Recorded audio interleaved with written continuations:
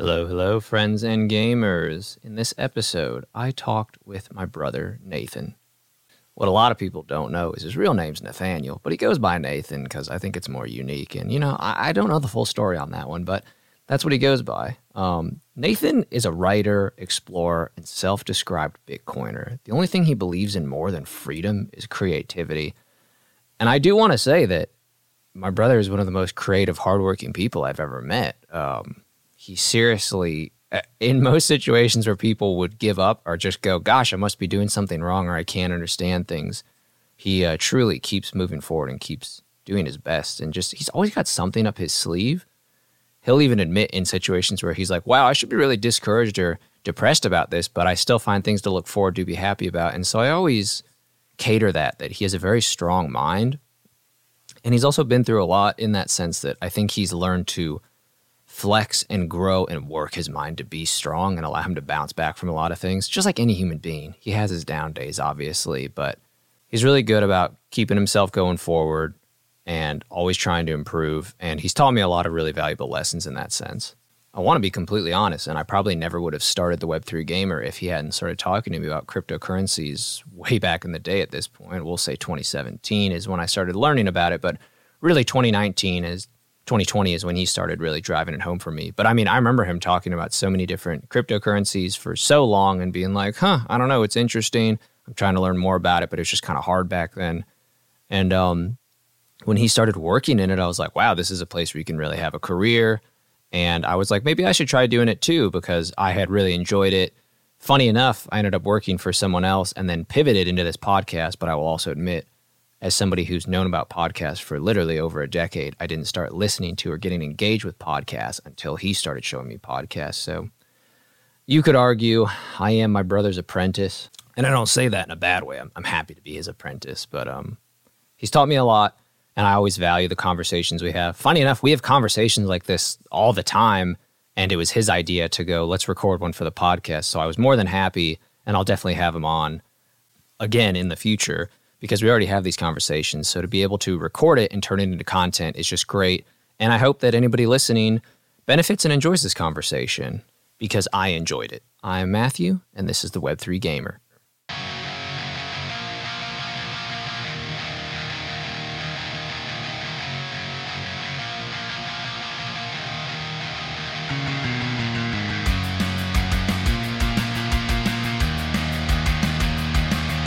Tired of your pork chops not having enough traceability? Wish you could prove their juiciness on the blockchain? Introducing Block Chops, the world's first and perhaps only pork chops on the blockchain. Each comes with their own NFT, that's non-fungible tenderloin, so you won't just enjoy a lip-smacking pork chop, you'll own a unique digital collectible associated with it. Talk about a mouth-watering investment. Each delicious bite can be traced back to its farm-to-fork journey. Every detail is recorded in the immutable ledger of the blockchain. So try Block Chops today. Hi, I'm Matthew, and this is the Web3 Gamer. I am here with Nathan Simone, an all-around cool dude. If you're wondering why we have the same last name, well, it's just total happenstance. Yeah, Matthew, there's a lot of people with the last name Simone that are Italian, that are into crypto, that think Red Dead Redemption 2 is the greatest game of all time. It's not a coincidence. We're not related at all. It's just, the way it is, dude. Yeah, and I mean, why to you is Red Dead Redemption 2 the greatest video game of all time? Matthew, we could talk about that all day, and I'm sure that we'll definitely get into it. But I just want to tell people in the audience here that in order to get on this podcast, the line was like 7 people long. I had to put in half a Bitcoin, and I had to schedule this at a very inopportune time to me. So I just want to thank this schlub for letting me on his podcast. He's doing lots of interesting things. I am the one who taught him about crypto, but he's the one who taught me about gaming. And I feel like we're both teaching each other about life in different ways. So I'm definitely excited to have this conversation. And I feel like it's going to be fruitful to people that are out there listening. The way that I approach podcasts, Matthew, and I don't know if you feel the same way. The way that I always approach podcasts is I never, ever, ever want to record a podcast that I wouldn't want to listen to. So I think it's going to be fun. I think it's going to be interesting. And I'm interested to see here what you want to talk about. I know you mentioned gaming, but I feel like we should start off with Web3 stuff and crypto stuff. So I'd like to know this. Why are you fascinated by Web3? And I'd love to know what you think of as your crypto origin story. Well, crypto origin story, I can literally remember it like it was yesterday. I was on my third attempt in college, having failed out 3 different times, sitting in the car going back from the community college in traffic and hearing on the radio, they're like, Bitcoin has surged past the $17,000 mark. And I was like, oh, that stuff from when I was in high school, and people just used it to buy drugs on the Silk Road. And I was like, I can't believe that stuff's still around. 1 and 2, I can't believe it's taking off as crazy. And then I remember having a friend sending me a picture of the metallic Bitcoin token going, yeah, I just bought a whole Bitcoin, having no idea of the concept of being like, that's not how it works, dude. But being like, hey, if it's worth it for you. And it was somebody who was very savvy with investing. So I was like, hey, I could see it doing really well for you. Didn't really pay any much attention to it until, I guess I want to say, probably, gosh, since you started in 2016, you were just talking about it all the time. I feel like I got a lot of happenstance through the grapevine from you, but I didn't really delve into it till 2019, where you were just like, oh, let me just like show you stuff. And you would just be like, hey, set up this wallet. Let me send you like $5 or $10 of crypto and be like, this is how it works. This is how it goes. And then just really that, and a lot of self-education, but a lot of you just educating me and showing me things and telling me things that eventually I got to the point where I was like, yeah, I don't think this is going away. It's clearly has a wild ride. It has a lot of people behind it. And then obviously, there was a period there where we were both very into libertarianism. So like it just kind of fell in line with crypto was very much in that on the Venn diagram, in that line of things. So it kind of just made sense as well. But I think really too, like once COVID hit, and like the idea of just not having control over my bank account or funding, even though I knew that for the longest time, really hit home. That really made me want to delve more into it as a reserve asset, as a reserve of my financial wealth and preservation, and a way to outpace inflation and just grow. That's really interesting, because I don't think I ever heard that story of where you were coming home from Georgia Perimeter Community College and hearing Bitcoin on the radio. I sort of want to go back to that and touch on it real quick, because I think that there's a lot of people out there who maybe they haven't taken the standard traditional education path. And what's interesting is people might not notice about you. You actually have a master's degree, and you're definitely one of the smartest dudes I know in a lot of ways. But if you had to have one, check mark that wasn't checked off the box, is that you definitely didn't go the 4 years to college and then the 2 years to graduate school. You did like a zigzag line. But what I think is fascinating is that your zigzag line probably will end up being more profitable long-term than most people's straight lines or most people's conventional maths, because you learned a lot of lessons the hard way, and you learned by doing, which is a major reinforcement for learning. And not to get too deep, but like you learned a lot of lessons the hard way. And I feel like hearing about Bitcoin on the radio when it was $17,000, which I think you said it was 2018. I'm trying to think about when that would have been in Bitcoin's price history, because I've been paying attention to it since 2016. Do you remember whether it was like on NPR? Like, can we just go back to that moment real quick, because it seems like things sort of clicked there? Sure. So it was definitely 2017. It was on NPR of all places. And it was obviously before I guess I don't want to say post-COVID bull run, but there was that COVID bull run. It was the bull run before that. And it was just on a tear. And basically, I think the only reason they were reporting it on the news is because it had kept going up. And everybody was like, oh, this crazy Bitcoin thing that isn't backed by anything. It doesn't mean anything. And it just kept popping up everywhere. Like, I think I was just listening to these, and like every day they were just talking about it going higher and higher. And I was like, man, this is crazy. I literally remember in 2013 working at Whole Foods, and some dude had talked about how he's like, when it was, 2013, it couldn't have been more than $1,000 a coin, if that. It had to be very low at that point. Some dude, all I remember is he's like, my friend just sold 30 Bitcoin and he bought himself a brand new car. And I thought that was crazy, because I was like, dude, that's that stuff that, like, again, before I really understood everything, I was like, oh, dude, that stuff that's like that woo-woo money, like made out of nothing, printed out of thin air. Like it's not backed by anything. Like people just perceive it as value, let alone once you learn about the real, like, capitalist economics and figure out that there's a lot of similarities there. It just blew my mind that I thought that was kind of the be all end all. I was like, oh, 2013, it'll never come back. It'll be crazy.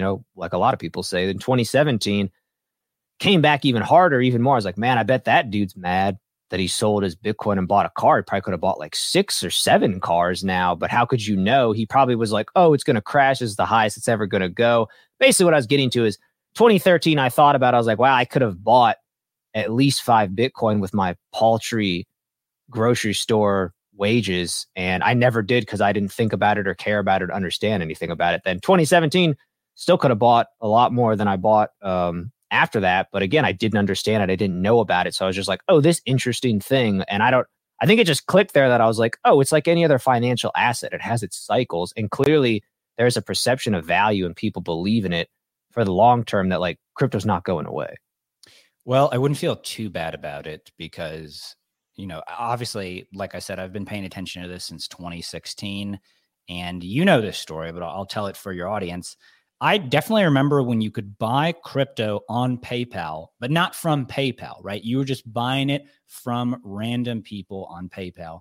In particular, shout out to my guy, Greg, over at We Sell Crypto. Greg was a stand-up dude, and he would sell crypto on PayPal. And obviously, he must have been mining it. I don't know where he would have gotten it other than you could talk to him over Reddit. You could talk to him over, the earlier versions of Twitter. And I just remember seeing that the highest price asset that he sold was Bitcoin. And Bitcoin was bouncing around between $275 and $300, which, now as we're recording this, it's essentially at $30,000. It's slightly below that, but it's in that range. It's almost becoming an institutional asset because BlackRock and Vanguard literally now owns Bitcoin mining stocks. So it's like, if it's a Ponzi, Vanguard's going to have a really bad day. But I remember thinking when I looked at the $300 price, here's my exact thought. It was, why would I pay $300 for like some sort of computer code? Like, I just don't get this. Like, what am I getting? Which, as I say it out loud now, is interesting because you literally can go on Fiverr or all sorts of labor marketplaces, digital labor marketplaces. And if you don't want to write a program yourself, you could pay somebody $300 for code. Like, computer code is valuable, but I just didn't understand what Bitcoin actually was. And $300 at the time was quite a lot of money to me. Of course, now I wish I'd just, put a bunch of it on a credit card and held it. I was also an early Coinbase customer pre the 2017 bull run. And I clearly remember if you go onto my Coinbase account now, there's still transactions where it says that I bought crypto with a credit card, which is now illegal. You're just simply not allowed to do that because it's the same reason you're not allowed to buy stocks on a credit card. So like, if I had a time machine, I'd tell myself, hey, that credit that you're building that you're going to do a really good job with because you're a good financial steward and you're not going crazy buying a bunch of whole stuff you don't need. And you're fortunate enough to live at home. Go and buy $5,000 worth of Bitcoin. It's okay, whatever interest you pay on it, because maybe it'll motivate you to get a job or do something else.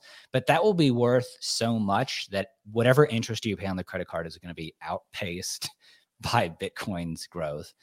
And you just don't know. So instead of buying Bitcoin, I bought a decent amount of Litecoin. I think I bought like 20 Litecoin. I bought Dogecoin when it was beneath a penny, when it was just a whole bunch of zeros. And then I actually bought one of the first proof of stake currencies, which was called Redcoin, which definitely could have been like the social media tipping coin of Reddit. And with those 3 cryptos, I was able to learn all about crypto for basically less than $100. And to say that they were the early days is sort of an understatement. You might remember me making paper wallets on an old computer that I had where like you had to keep it disconnected from the internet and you had to hook it up to a printer and you had to print them out. And like, it was all very confusing to me, but I'm really glad that I did it because I also made a lot of mistakes early. So I clearly remember losing $300 worth of Litecoin by sending it to the wrong address because I didn't check the last four, like a basic thing now that even most apps will do for you. They'll check whether the address is correct address. And good that I learned it then instead of now. But it's just one of those things where like, you don't know until you know. People still don't understand crypto now. And being able to be like, wait, what do you mean I can't get it back? And then understanding how cryptographic protocols work and how cryptocurrency works. Just totally fascinating. So completely. I literally was just reading a Reddit post earlier today where some dude was like, and once again, I think we both agree on this, that I'm like, cold storage reigns supreme always. And it blows my mind how people even just have like $1,000 in a mobile wallet. And I'm like, that's $1,000 too much. I just wouldn't do it. But I was reading a post about a dude who's like, oh, I had $7,000 of ETH in a mobile wallet. And I guess he was on a gambling website and he claims he won $165,000 in ETH. And he's like, clearly somebody had my seed phrase because as soon as I deposited it, it immediately got swept. And he had the transaction ID and he's like, I'm trying to figure out if somebody installed Sweeper or Sweepware, where basically Sweepware is anytime any amount gets deposited, it automatically clears it out. But he's like, I don't think that's the case because there's still $2 in there. And it's just, he basically, I felt bad. He's like, I have a ledger. I didn't put it on there. I should have put it on there. He basically was like, learn from my mistake. He's like, this was a dumb reason. I knew all the things. They shouldn't have happened to me. And I will admit, I've had stupid things as we've discussed. So I think this is a good segue into why you shouldn't invest in projects or things you don't fully understand. As somebody who has done that for multiple projects and gotten burned hardcore, of me just going, well, it is gambling. Maybe I'll just roll the dice and hopefully it pans out. And honestly, 9 times out of 10, it does not pan out. It's like you just burned the money and that was the entertainment. You're just like, oh, it was fun to watch it burn. And that was the whole point of doing it.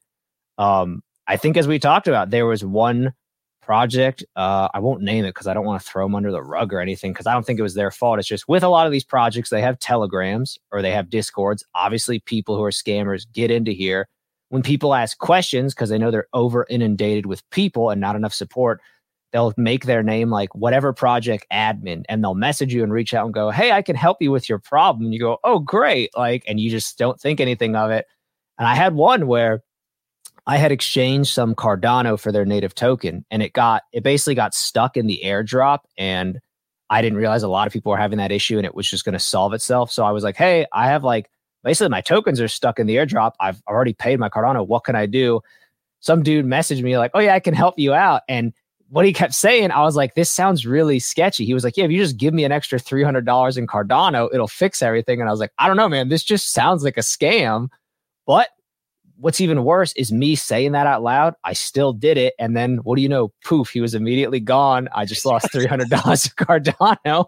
And I was like, I have no one to blame but myself. I didn't trust. My gut was telling me like, this doesn't sound right. This seems like a scam. And what did I do? I still went through with it. And that was one of the things that solidified for me going, yeah, I'm really sick of these altcoin, meme coin projects because there's not enough people to run things. And until you really once again, learning the lessons the hard way, until you go through those things like 5-6 times, you're like, you know what? I'm a grown ass adult. I should know not to do something like this. It's stupid that I had to learn it the hard way multiple times.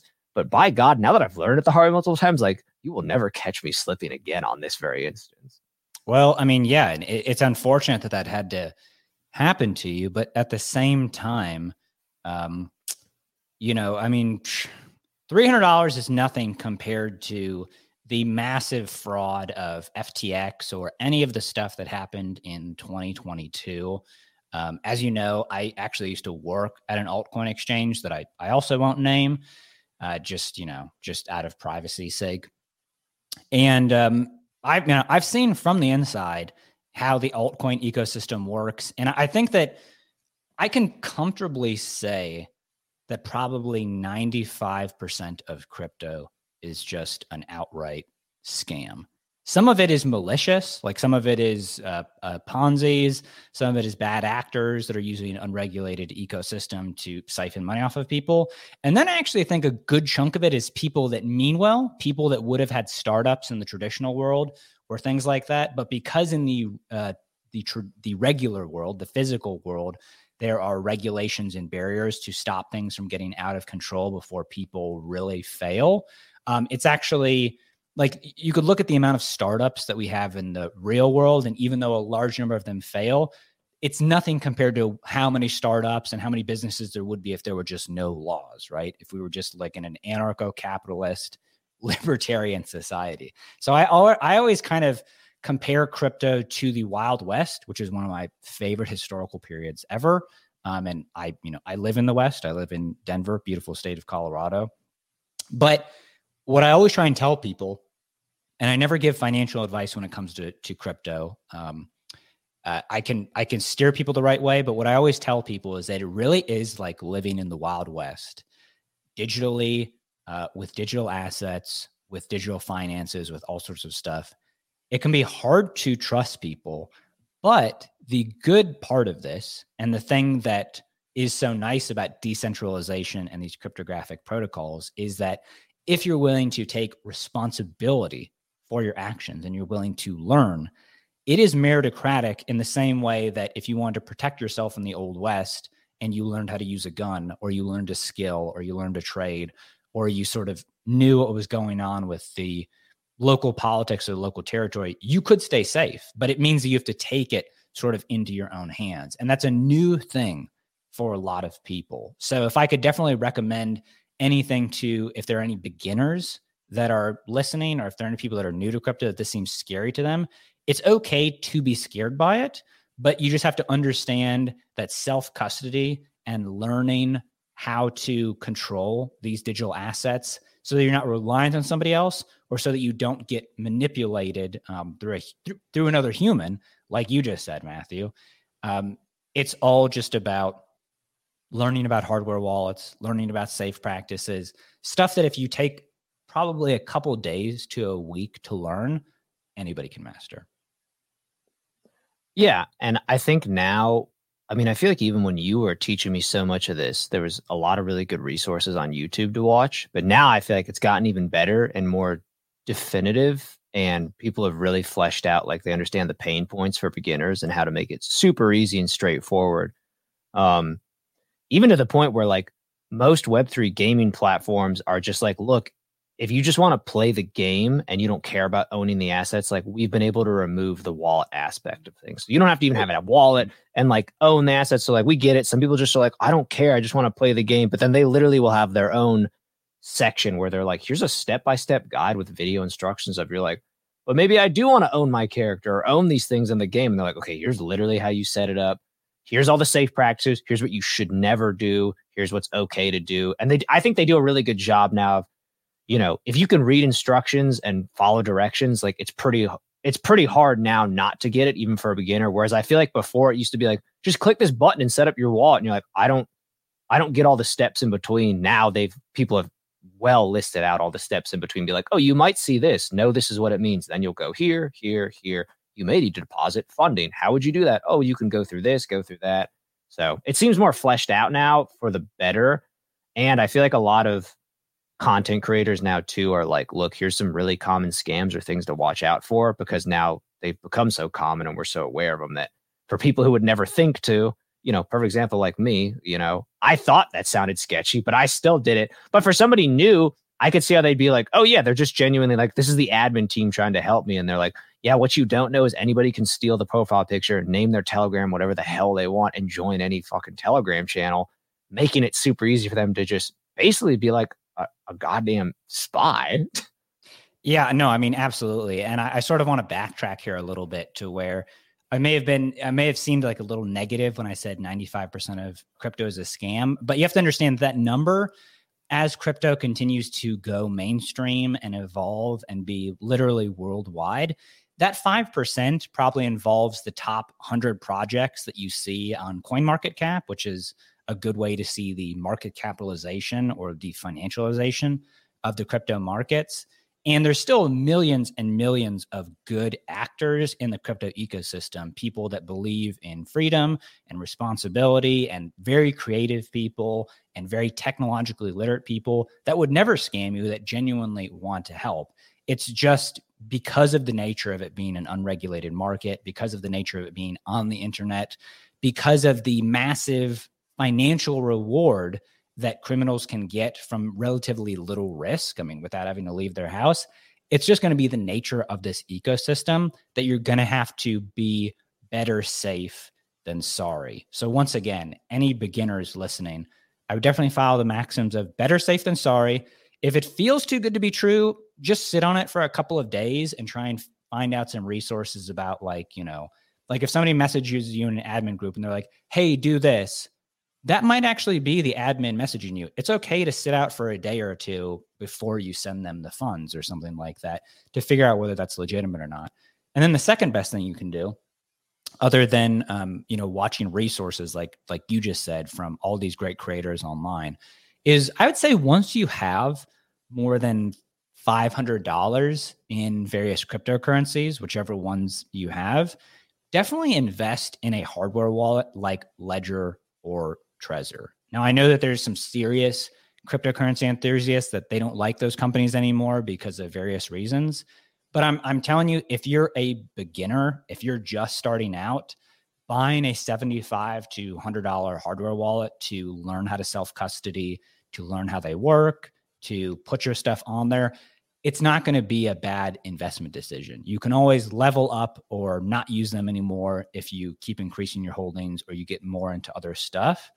But as you've said before, keeping stuff on a phone or keeping stuff in a non-secure manner, it's just not going to be good long-term. And eventually you're going to have to learn these things. So it's a small investment to potentially make really big rewards, if only in self-knowledge in the long run.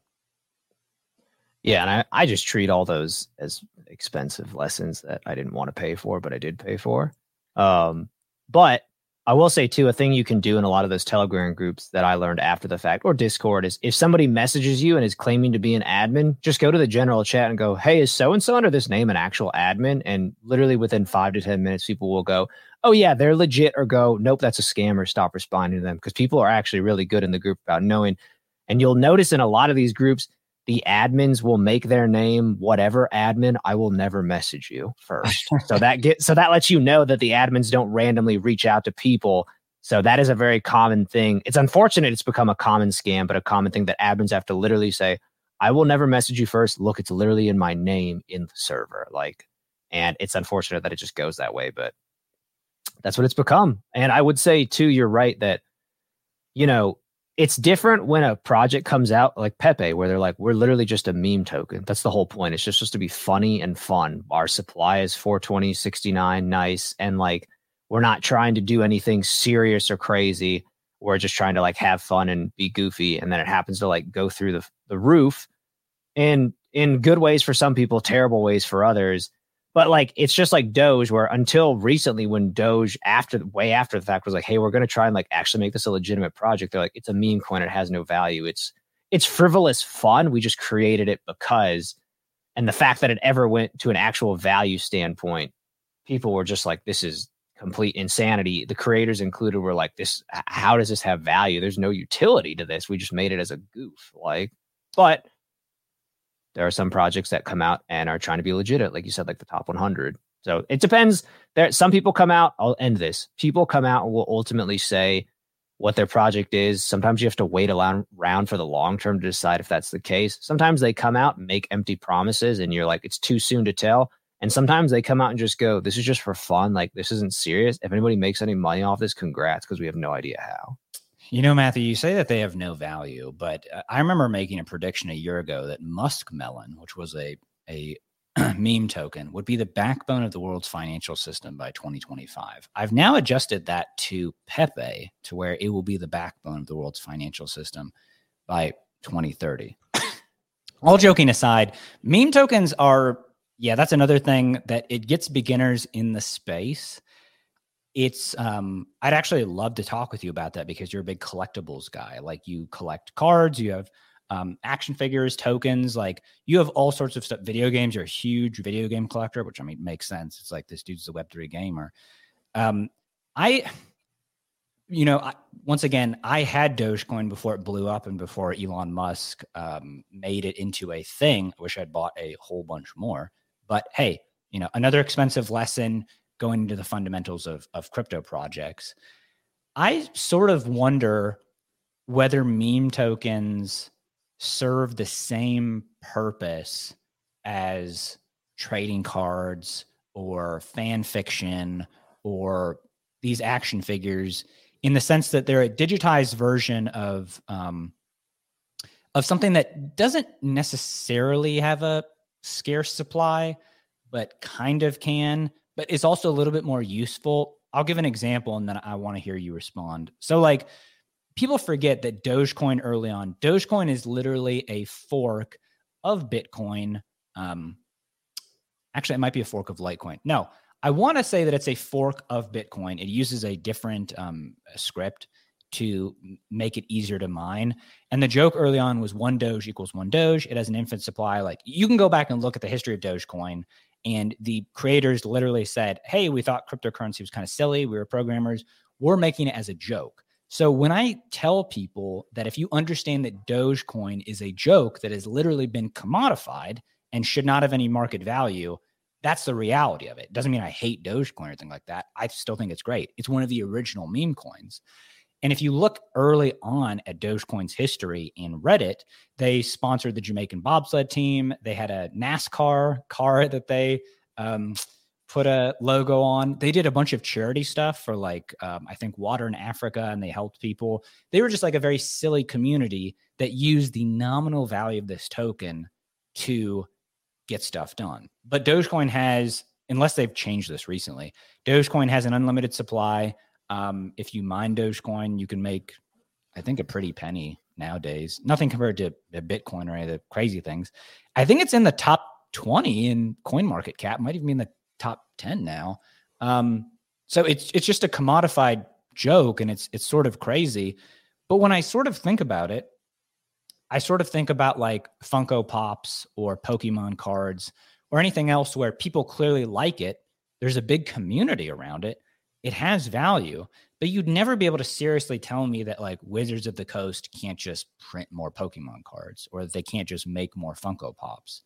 And I know that certain ones have more value because they're part of the original set or because they have the serial number, but it's just simply a different thing compared to gold or Bitcoin or a rare Picasso or something that it actually is finite and scarce and just cannot be reproduced. But yet it has value because of the community around it, because of the interesting things you can do with it. And honestly, just because it's fun, right? It's like, I don't hate Funko Pops either. They're fun. They're cool. They tie back to all these sorts of things. So I'd love to know what you think of like, how are meme coins and maybe collectibles, since you're a big collectibles guy, related or not related at all? So you were right. I think you went back and forth, but Dogecoin was a fork of Litecoin.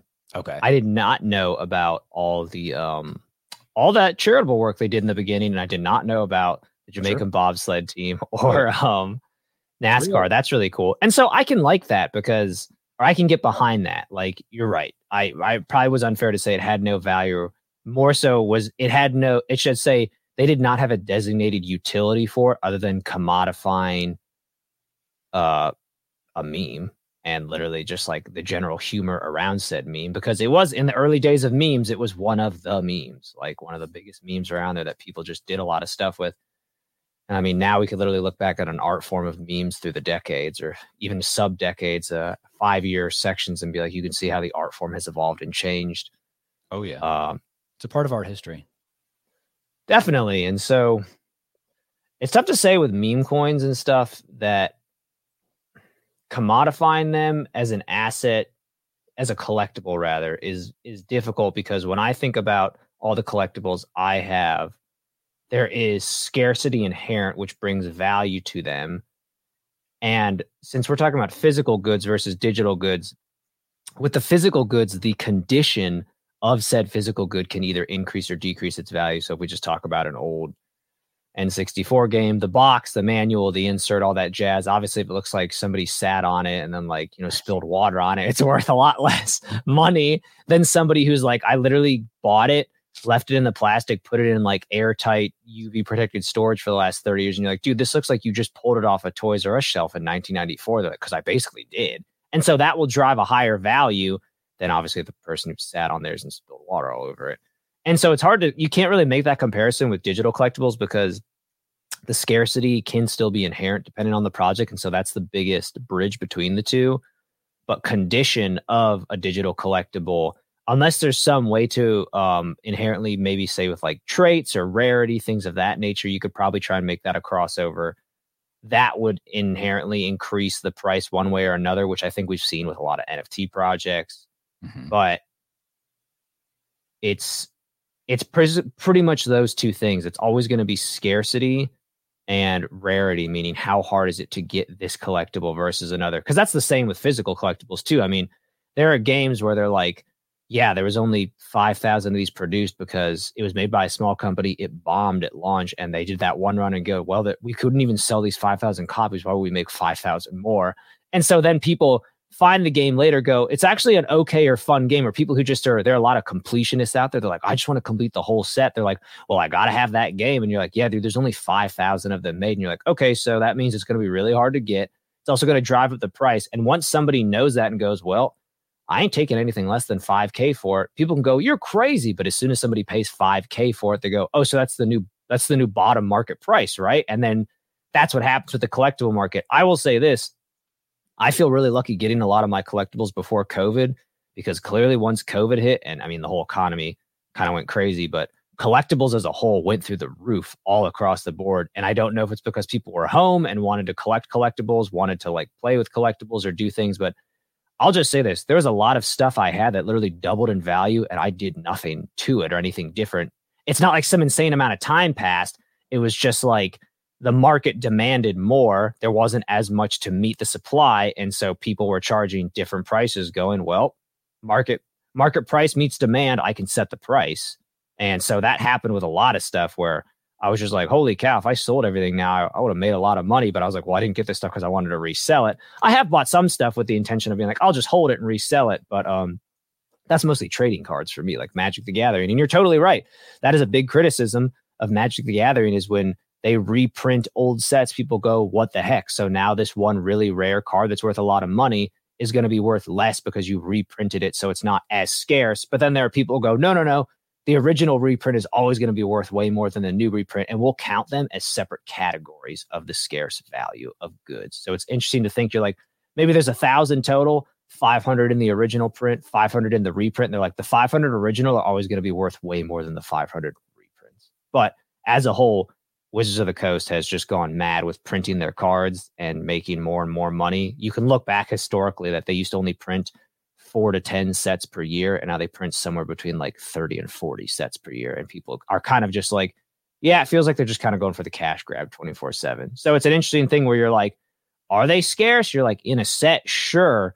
But you're like, but there's so many sets coming out. Are they really worth it? And you're like, the market decides that. People who compete in the tournaments decide, is this a good card? Yeah, then it's going to be worth more. I'm going to pay more money for it. So every set has its instance or cards. And I think that kind of falls to tie this back into meme coins and meme tokens. There are certain ones that people will be more invested in, like Pepe token, where they're like, yeah, Pepe's a classic meme. There are people who are like, dude, Pepe's been like my meme my whole life. I love Pepe. Versus people who are like, oh, Dogecoin's classic. Dogecoin's my meme my whole life. There are plenty of people out there who surely just get it because they're like, I just want to collect a part of it because it's like a meme I grew up with.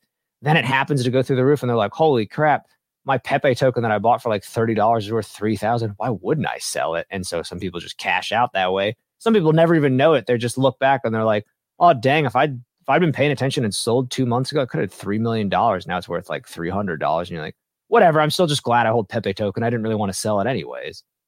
Yeah, and I just want to put a quick caveat into that, because people will hear that and they'll think that, oh, it's okay to just gamble on altcoins and go crazy with the new thing.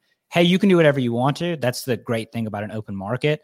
But I'd sort of urge people to look at the historical data of Pepe Coin is the most recent example of this sort of meme coin mania. I think Pepe Coin's market cap got up to $1 billion, if I'm not incorrect. 2 billion. It was 2 billion. Okay. But at its height, I believe, and once again, this is all open information on CoinMarketCap, I believe its liquidity was only something like $25 million.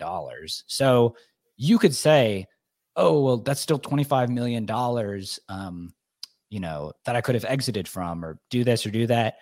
one, because it's an altcoin, it's not trading on the major exchanges. So you're going to have to be a little bit more of a technically advanced person to get out.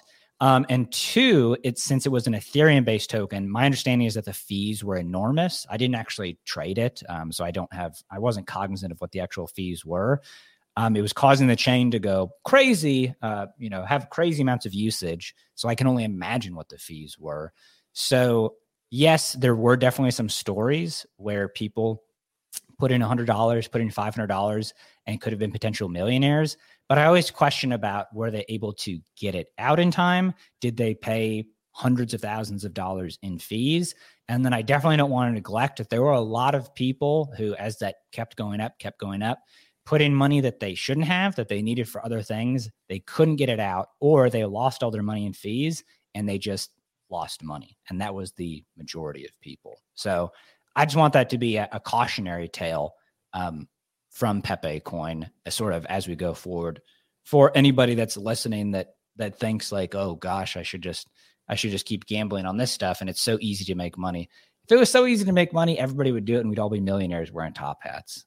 Money does still making money and creating value still does require a basic amount of work. But you touch on some interesting things here with meme coins and in relation to collectibles. And I sort of wanted to transition to, this is why I find Bitcoin ordinals so fascinating, is because while there will only ever be 21 million Bitcoin, I'm going to mess this number up. There's going to be 21 quadrillion Satoshis. I think that's the number, 21 quadrillion, however many zeros that is. And since Bitcoin ordinals are different than the majority of NFTs that just point to an image or point to someplace on an external server, they're literally inscribed on the Satoshis. There's a reasonable case to be made, and of course this is still developing, that just buying any Bitcoin ordinal right now, could be any random JPEG you want, could be any random audio file, could be anything, it's simply going to be worth more in 10 years because there's only ever going to be so many Satoshis. There's only ever going to be so much storage space. And because Bitcoin, it looks like, nobody can predict the future, is going to be the dominant blockchain in the crypto market for a variety of uses. So it's always just an interesting thing thinking about collectibles, scarcity, what people are going to value. As you sort of mentioned, price discovery. It's like somebody's not worth $5,000 until somebody's like, well, I'll pay $5,000 for it. And then perception becomes reality. So it's always a fascinating thing to think about. And there's no place that it happens as fast as the crypto markets. Yeah, no, I mean, definitely. And it is funny that I do, not even to just backpedal, just one final comment on Pepe. I loved looking at the, you can look on CoinMarketCap and they'll tell you holders versus traders versus cruisers. Cruisers are people who I think hold it for less than 24 hours, which was 50% of Pepe holders. Wow. Traders are people who hold it for less than 1 month, which was the other 50%. Just know there's 0% holders, meaning people who held it for more than a month. And that is just simply based on all the addresses it was for. So it's clearly most people treated it as a day trader or as a like week or 2 week trading mechanism, but that's besides the fact. I think now it currently has a market cap of like 500 million, which is crazy that it's still cruising, but there's a lot of people who believe in it like SHIB, where they're just like, I'm just holding on for dear life because like I'm not gonna let it go. But with Bitcoin ordinals, I don't know what I know. You're right. You were saying the total number of Satoshis for all 21 million Bitcoin. I don't know because I know there's 100 million Satoshis per Bitcoin. Yeah. So yeah, I'm not even gonna pretend I can do that math. It's probably got to be like 2.15 with, or 2.15 with like 15 zeros, which whatever that ends up being. Yeah, and I like that a lot because it blew my mind learning about those when they were like, just so you know, everyone thought NFTs are inscribed on the blockchain, like the actual image. Like, turns out it's not. So if it ever gets deleted, they're like, and you didn't save the JPEG, they're like, basically like, there's no way for you to trace it on the chain other than you're like, oh, well, it was assigned to this specific smart contract through the chain, but the actual image itself is not on chain, which blew my mind because I think I and everyone included was like, oh, of course it's on chain. Like that's like the whole point. Mm-hmm. And I thought it was fascinating with ordinals that was the case of what you were like, oh, that's what I thought NFTs were this whole time.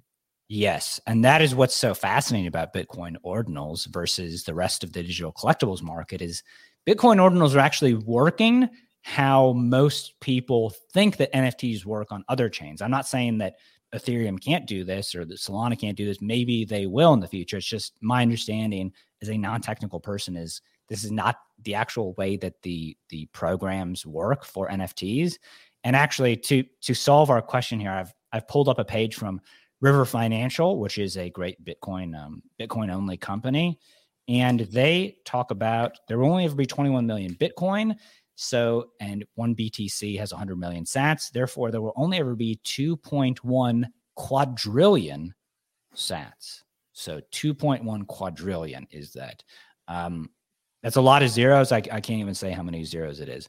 But to sort of round off this point, yes, Bitcoin ordinals are actually the reason why you even have to use a different wallet. There's now different wallets like Xverse, and I think it's called Hyro, and then there's another one. The reason why you have to use different wallets for Bitcoin ordinals is because these images and this data is inscribed on the sats. If you put it into a regular Bitcoin wallet, the Bitcoin network doesn't discriminate against sats. Every sat is a financial unit, just like every other sat. But obviously, you don't want to spend your sats or give them to somebody else that has your precious JPEG on it that you paid $30 for or whatever, because you want to be able to view it and view it through the ordinal viewer. So there's been all sorts of stuff being built on Bitcoin just like that. You know that I'm a big fan of Stacks, which is going to enable DeFi and other stuff on Bitcoin. And it's just funny too, because it sort of makes me feel like an old man. Like I'm only 32, but I remember people telling me that I was crazy where they were like, you like Bitcoin? Why do you like Bitcoin? It doesn't have smart contracts. You can't do DeFi on it. Like you can't do all this stuff. And I've now been around long enough that all that stuff is not only coming to Bitcoin, but it's thriving on Bitcoin. And this is not throwing any shade on any other chains. I'm not a Bitcoin maximalist.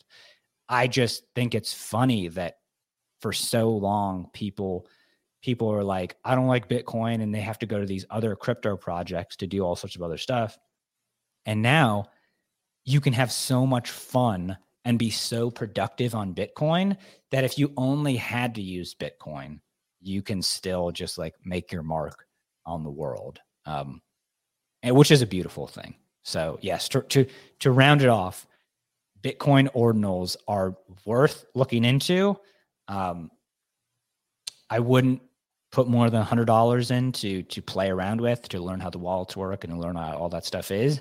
But there's some fantastic art and fantastic value that is happening on there. And getting back to our scarcity slash collectibles argument, there is an argument to be made that just anything on the Bitcoin blockchain, because it's such limited real estate, you can think about it as the biggest island in the crypto world, right? There's only ever going to be 21 million acres. If you have 0.0001 of an acre, at some point it's just going to be valuable because they can't make more, right? So it's sort of like having a house on, Manhattan Island, or owning, something like that. That's the hope. That's the future. Obviously, none of us can predict the future, but I find it fascinating. And I have 8 Bitcoin ordinals now, and I'm probably definitely going to get more. And I don't mind that I'm spending Bitcoin to get them, because it helps the Bitcoin ecosystem. I help the miners. I help Bitcoin artists. It's a whole lot of interesting fun. No, for sure. I can agree with that. I'm actually sort of wondering when Web3 games, and you tell me if you've seen this, I'm wondering if there are going to be any Web3 games where ordinals are going to be like an NFT gate or like a ticket to get into play these games, because there are some Bitcoin games out. Like I'm thinking of Hero of Bitcoin, and there's a couple of like pixel ones, but it's just not a huge thing in Bitcoin yet. It's definitely on other chains that can do faster transactions, loader speeds, all sorts of other stuff. Sure. The chain of choice right now is Polygon. Sure. Simply because you still get all the benefits of the Ethereum chain, but you get way reduced lower fees. And that seems to be where everybody is going. They also have really good security. And I've only seen one or two try to do like different chains. Like there's General Meta Network is a company I interviewed that is out of Dubai. And they were actually, I had never heard of this company. Of course, I'm forgetting the name of the chain now without looking it up. They basically chose to go with this new chain that was out of Dubai. And when they were explaining all the capabilities of it, I was like, oh, it sounds just as good as Polygon, if not. But it sounds like they more so did it because they're like, well, we're trying to partner with more companies in Dubai and like build up Dubai's like crypto ecosphere, which has been like really going off for them over there really well. It's just more so, I feel like Dubai's crypto ecosphere is very popular in Dubai and like no one else knows about it outside of Dubai. And so I think that's where their struggle is right now is if they get people to just know about it going on, they're like, people are like, holy crap, y'all are doing so much. And they're like, oh yeah, we're doing a lot in Dubai. And you're like, where else? You're like, nowhere. And you're like, okay, so who's it benefit? You're like, well, everyone in Dubai. And you're like, wait, what about people outside of Dubai? They're like, oh, we're trying to reach it. But it's just, I myself included, it was just not a place I thought of for crypto period. Just like, I'll be honest, like Southeast Asia, Philippines, Thailand, Singapore are huge hubs for Web3 gaming. I never would have known that if I hadn't been talking to and working alongside a lot of these projects where they have massive India as well, massive casual players who are happy to every day play their game for 30 minutes to an hour, either on their commute to work, school, just general hanging out, because a lot of them follow the simple play to earn model, and the crypto is far more valuable than the fiat in their country, and they can make more money off that. Also, too, if they're like, well, I'm going to play a game and get paid for it, they're like, this is amazing. But to get back to BTC ordinals, I don't know about that. I don't see why it wouldn't. I think it's just like you said, a lot of people kind of look at Bitcoin as this like dinosaur chain, and they're just like, why would I do anything with that when like everything's taken care of so well? You know, Ethereum is the go-to for smart contracts, and then any parallel or side chains that work with it, people are happy to use, especially if it lowers gas fees, transaction times, and just overall makes it easier for people to interact with their game and get the NFTs or tokenize any of their assets. So I don't know about ordinals. I would not knock it and oppose it. I just have not seen it yet. Yeah, it's still just, I mean, they literally only came out, I believe, in January of this year. And the marketplaces that you can buy them on have really only been user-friendly and amazing for like, I'll be generous and say 3 months. So like since March or April of this year. Now when I go on them, like I remember when I went on them at first, it was like the wallets were not that great, and it was not as developed as, you know, OpenSea or these NFT markets that you see all over the place. And now it's I mean, Magic Eden, which is one of Solana's biggest marketplaces, and it's basically sort of like one of OpenSea's competitors, OpenSea being the dominant Ethereum marketplace, NFT marketplace. You can buy Bitcoin ordinals on Magic Eden like snap. It literally takes 5 minutes. As long as you have the correct wallet and you've got some Bitcoin in it, it connects just like your MetaMask wallet or anything like that. It's totally fascinating. You know, I'll admit that I've spent at least an hour or two just browsing through collections that are just purely art collections, wondering, you know, should I be spending Bitcoin on this? Should I do this? You know, I like to take leftover sats and put them into Bitcoin ordinals. And I try and only buy art and stuff like that I would actually want to digitally put on my wall that is fun and is interesting. But it is a fascinating landscape that I think is just going to continually develop. It has made Bitcoin super fun again. Not that it wasn't fun before, but it has been super fun to a mainstream audience. It's bringing builders back to Bitcoin. And I want to emphasize here for the beginners that are sort of listening, there are a lot of people in crypto that when you talk about Bitcoin will sort of give what you said, Matthew. They'd be like, why are you talking about like this old dinosaur chain like nobody does anymore, things like that. I understand why people think that way, but maybe the better way to think about it is the internet is built on what's called TCP ICP, or maybe it's TCP IP. I can never remember. I'm not a programmer. And all that really does is just send the information packets that we're now using to do this broadcast or check your email or do whatever. And everything else is built on that basic functional layer. And that's kind of what Bitcoin is in the crypto market. It wasn't developed to do all this cool stuff that we're doing on it right now. It was developed to be very simple and secure. And so the fact that it can still do all these things is sort of just miraculous in itself. And then, of course, since nobody controls it, it's not part of an organization. It's not, it's already been deemed by the SEC and the IRS as a commodity, so you don't have to worry about it getting banned or anything like that. I think it's just going to continue forever. And it is sort of the underpinning and the foundation of the crypto market. And I'm pretty excited to see what sort of Web3 gaming applications can be built on top of it or integrated into it. Because you mentioned people playing a game as a play to earn model, and they're getting these tokens. They're usually Ethereum-based tokens, Polygon-based tokens, Solana-based tokens, one of the layer 2 networks. But if you could earn Satoshis for playing games, which I think there's probably some games out there that you can do. I don't pretend to know the actual market. I mean, it's like getting paid gold dust to play poker or something like that in the Old West. Like, it could sort of change your life. And I definitely want to go in this direction. Me and you are approximately the same age. Obviously, we're brothers. We grew up together. We grew up playing video games on the N64, PlayStation, whatever. How many times did mom tell us, hey, you got to stop playing video games, or don't play video games too much? You're not going to play video games for a living, right? More than I have 10 fingers on my hand.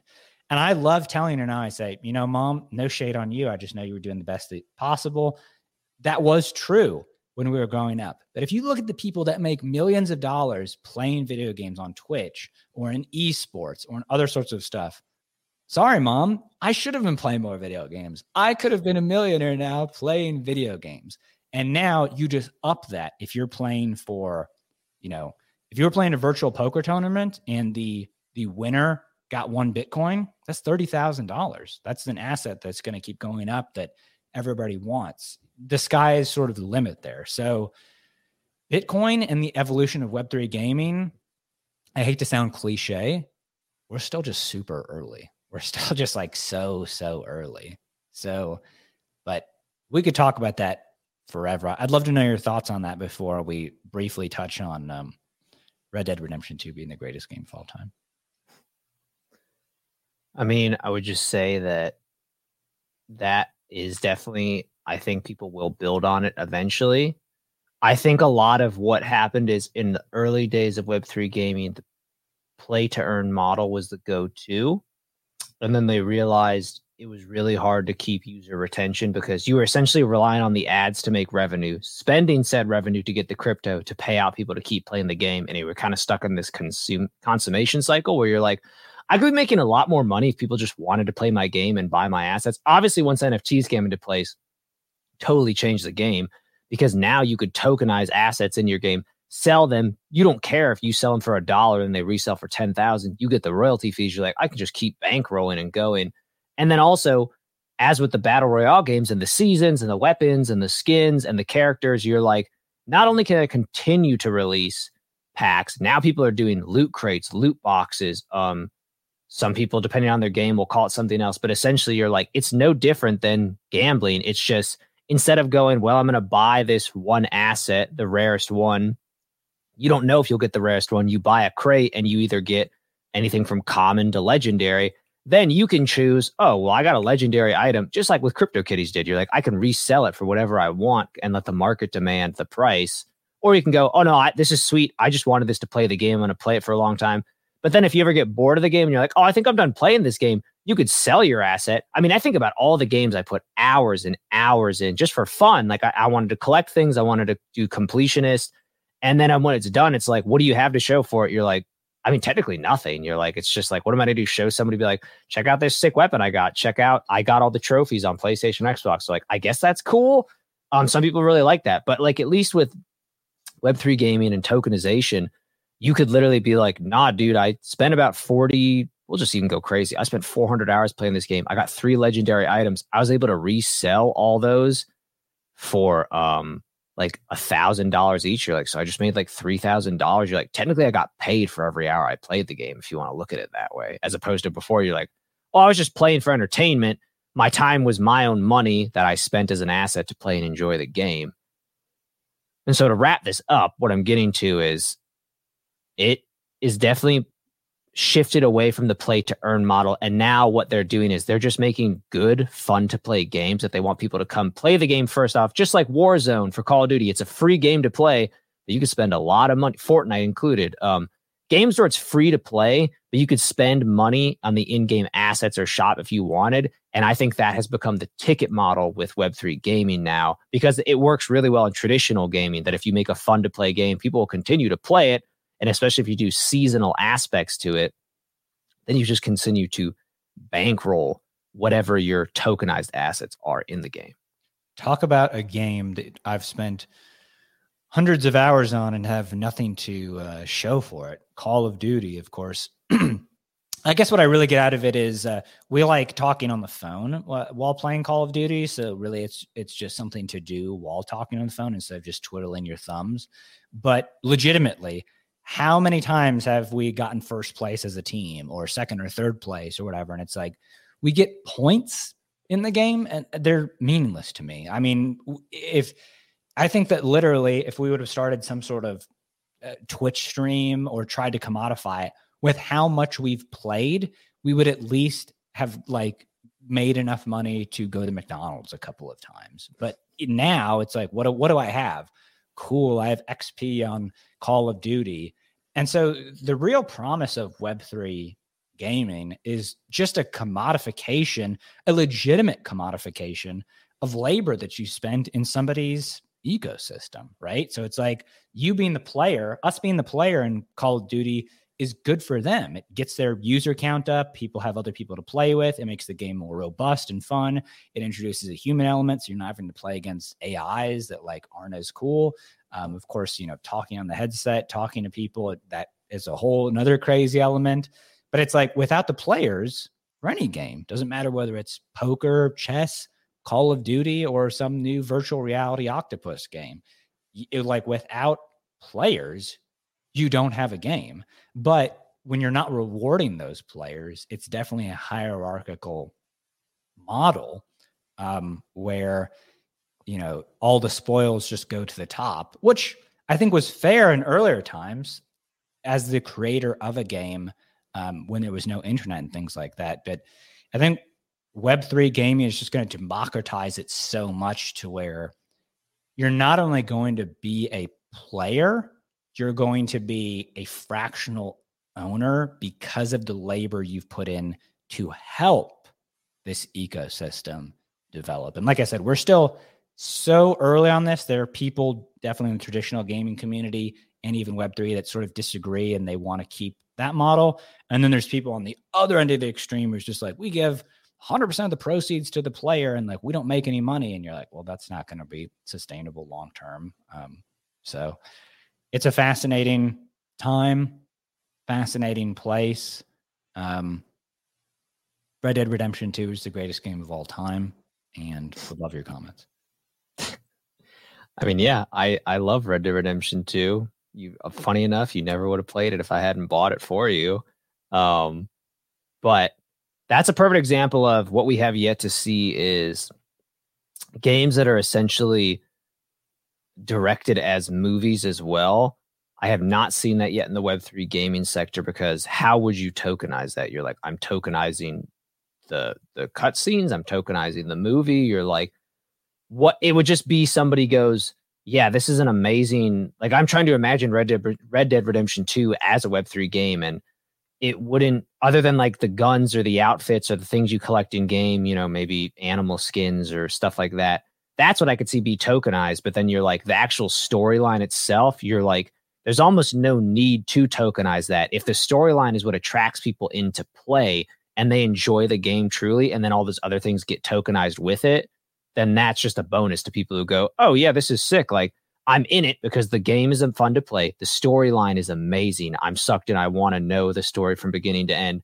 And also I get to tokenize all these outfits, weapons, things along the way. You're like, and I get to own them. It's not, I just earn them in game. Like I could sell them to people later down the line. You're like, oh, pretty dang cool. And I can definitely see how people would get behind that if that's something they care about. And most gamers I meet are really into that concept, period, because they understand how in the past they're like, yeah, I can grind for hours, days, years, literally in a game, and all somebody has to do is turn off the button on the server and you go, oh, it's all gone. There's no backup. You don't get any of it back. And they're like, but by tokenizing it, you go, even though the game got shut off, I kind of have like these historical artifacts of what the game used to be, and people can collect it and go, man, remember this game? It was so great. It's crazy this is still around and exists. And so it'll be interesting to see if that's what actually happens, because I have to imagine some Web3 games will eventually go off the air or cease to exist, and people will just go, well, the assets don't cease to exist, just they're no longer usable or playable in the game. And there will probably be people who go, dude, I like grew up on this game. Like I want to still own some of the assets and trade them. So that's always one of the biggest things I've seen with people is they're like, the fact that you could control the game. One thing I've actually seen that I thought was really interesting. Some people have even talked about, they're like, I would love it if they would tokenize the game code, like maybe broken up into 100 NFTs. And so they're like, that way you could buy it and go, oh yeah, even if the game got taken offline and like basically the creators abandoned it, if you could get those 100 people to band together and piece the code back together, you could be like, oh, we could just relaunch the game on a different server and be like, hey, it's not dead. It's just no longer connected to the old game. Wow. And I thought that was a really interesting concept. I don't know how well it would work in actuality. I'm not a developer, so I can't say, but I guess the main thing I'm getting to is people definitely like the idea of controlling their assets and controlling the game to a degree. And like you said, being an owner of a game and being a part of that community in more than just like spirit of the game. You know, like there are people who are like, I love Mario Kart. I love the Mario series. You're like, yeah, but even though you've bought every Mario game, like Nintendo can just tomorrow go, that's it. Mario's not cool anymore. He's done. We're not making any more Mario games. And you go, what the heck, man? I'm invested in Mario. They're like, too bad he's not profitable anymore. Well, you know, it's funny that you say that because like as I hear the words come out of your mouth, it's just like, oh, like Mario could never be, you know, Mario could never be canceled, or they would never remove Mario from the market or things like that. But, you know, we just really don't know that. It's like, I'm a big fan of humanity. I'm a positive person. I generally think the best of people. But when you understand the concept of counterparty risk, it's like, hey, in 30 years, Mario just may not be a thing. Like Nintendo will have all new leadership. Nintendo might not even exist as a company. You know, things can change. And you only have to look at certain historical periods to see that things that were once enormously popular no longer exist today in 2023, sort of through no fault of their own or no fault, you know, through individuals. And so it's an interesting thing because obviously there's great parts to tokenization, just like you said, tokenizing the code to a game and having that exist forever. There's obviously also bad aspects of tokenization. You could tokenize stuff that maybe you wouldn't want to exist, but now it's on the blockchain and you can't get rid of it. But to sort of go back to our Red Dead Redemption example, as we sort of head towards the end here, because I want to be conscious of your time, I often think about, the storyline of Red Dead Redemption maybe doesn't need Web3 aspects or tokenization efforts, but the majority of my time playing Red Dead Redemption 2, which obviously you introduced me to, so I think we're equal now. I introduced you to Bitcoin. You introduced me to Red Dead Redemption 2. I think mine is going to be slightly more profitable, but we can fight about that later. Most of my time has been in free play, where I'm roaming around on my horse, I'm hunting, I'm meeting people, I'm getting money, I'm doing all this sorts of stuff like that. And you could sort of argue that there's a crafting element to Red Dead Redemption, there's a collecting, there's a gathering aspect. If you want to get certain elements in Red Dead Redemption, there's clearly a marketplace for them, right? There's only certain places in the map where you can shoot the bear. The bear is only available during certain times. There's only certain places where you can get an alligator. In order to get a perfect alligator skin, you have to do certain tasks that if you're not good at it, you're going to get an imperfect one. And so there is actually, even if the labor is only 5 minutes, there is an actual amount of labor that has to go into collecting these digital items. And once you could tokenize those digital items and give them to somebody who doesn't want to put in the labor, they don't want to go to Lemoyne and wander around the swamps and get the perfect alligator skin and do all this sort of stuff like that, but they still want to make this particular piece of clothing with the alligator skin, or they want to sell it, or they want to give it to somebody for some reason, I see no reason why there couldn't be a tokenized marketplace for that. And then you could get into all sorts of other stuff just in the open world aspect. And I've played around in the online version of Red Dead Redemption 2, and the currency they use is gold, obviously, like makes sense from a historical perspective. It's not nearly as robust, I think, as it could be. And it suffers from a lot of the same problems as like the open world of Grand Theft Auto does too. And it just could be way more dynamic. It could be more efficient through marketplace dynamics. And it just could be, I think, a lot more interesting and fun. But you're stuck there within Rockstar's ecosystem. You've got to play with Rockstar's rules, and it's sort of a black box, right? It's just closed in there. So you could grind as much as you want to and do all sorts of cool stuff in Red Dead, but it's not really accessible to the wider world, even though I think it obviously could be. Yeah, no, I definitely agree with that. And I think that's the main point, is that game developers are knowing that there's still things they have yet to figure out what to commodify in Web3, but they realize there are some people who are like, everything needs to be commodified. And you're like, no, everything does not need to be commodified. They're like, there's a delicate balance to good gameplay that people want to consistently engage with, finding the assets they want to tokenize, commodify, and own in said game, and then kind of making a healthy blend of the two. Yeah, I think the optimal solution would be, it's always better to have the freedom to choose, right? And a sort of Sure. An interesting example of this is, since I live in Denver, enormous sunshine state, the sun is free, right? You can get free vitamin D. It's good for depression. It's nice. It's great for photos. The sun provides all these free benefits. But if you wanted to commodify the sun, you actually can, right? If you ever looked up sun ovens, I've seen people do this at festivals. You can actually make chocolate chip cookies in sun ovens, and they taste pretty damn good. Obviously, everybody knows about solar panels. You can take the sun's rays, commodify them, sell them to people for money.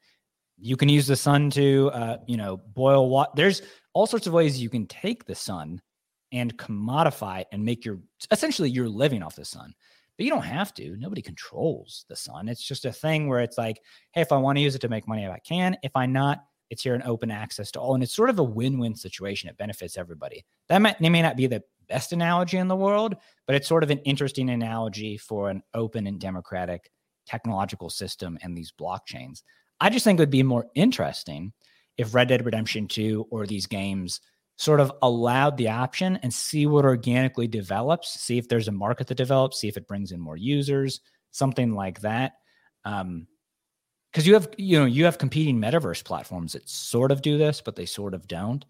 Like I said, we're still so early that maybe this is all just going to get worked out in 5 years. But if it benefits the players, I tend to think that it's going to benefit the game in the same way that, if Bitcoin survives as money, it benefits all the people that are building on top of it, because if you have money, you can build a robust foundation for all sorts of other stuff. If Ethereum is going to be the computer in the sky and you can program it to do all sorts of things, and the program works and there's not huge hassles, it's going to benefit people that are building software on top of it ad infinitum. It's just, you want to build the best products possible and let people choose whether they want to use them, not coerce them into using them.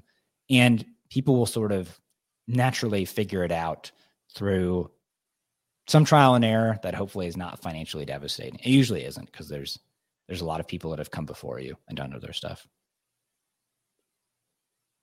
Could not agree more. And I think it'll just be, as it develops, we'll see. Because we're just from 3 years ago, Web3 gaming has come so much farther. So I think it'll be interesting to see how it continues to evolve, and basically how the players interact with the games and how their needs and desires change, much just like in traditional gaming has.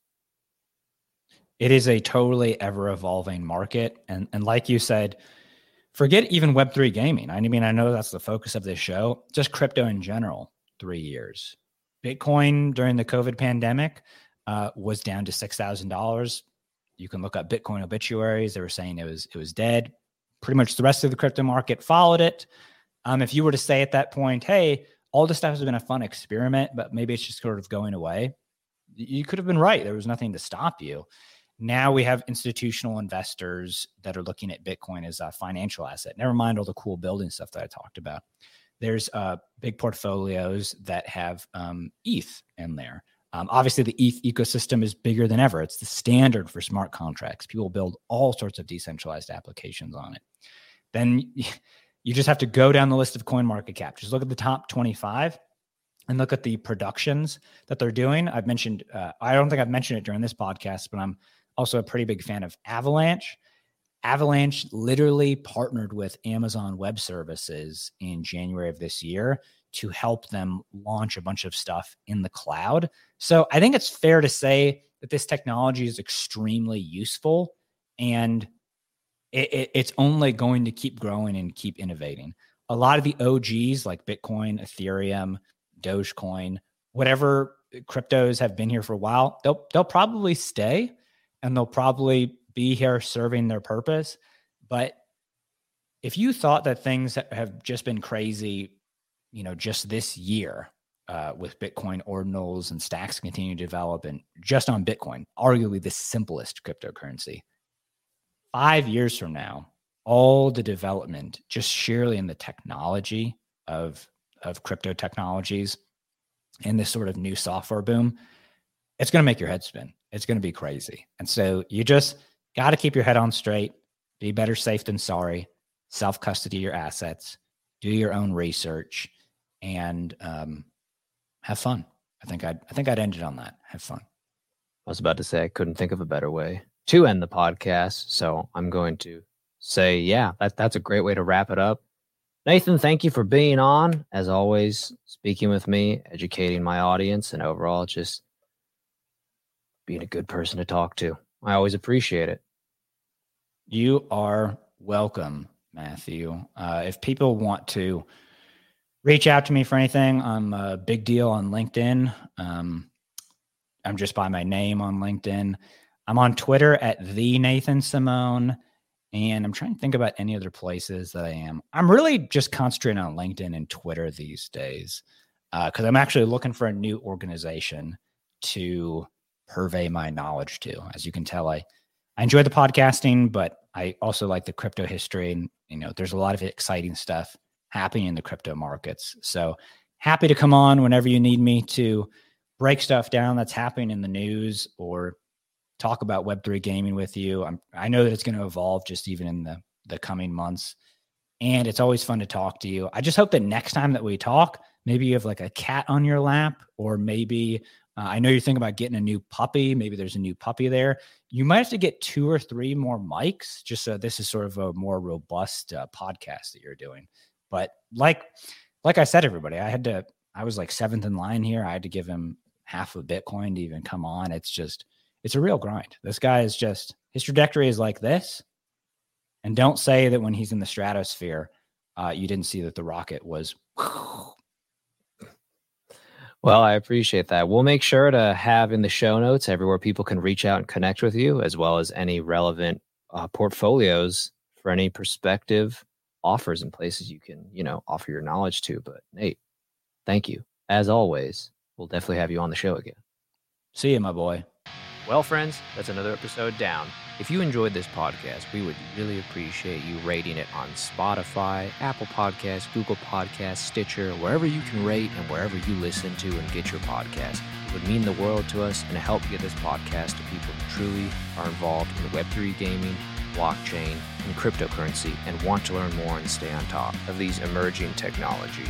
If you have any queries, want to reach out about any collaborations or advertisements, as well as want to reach out with any improvements you think we could make on the podcast, please email us at theweb3gamer@proton.me. We would love to hear from you and take every response very seriously. Take care and keep gaming, my friends.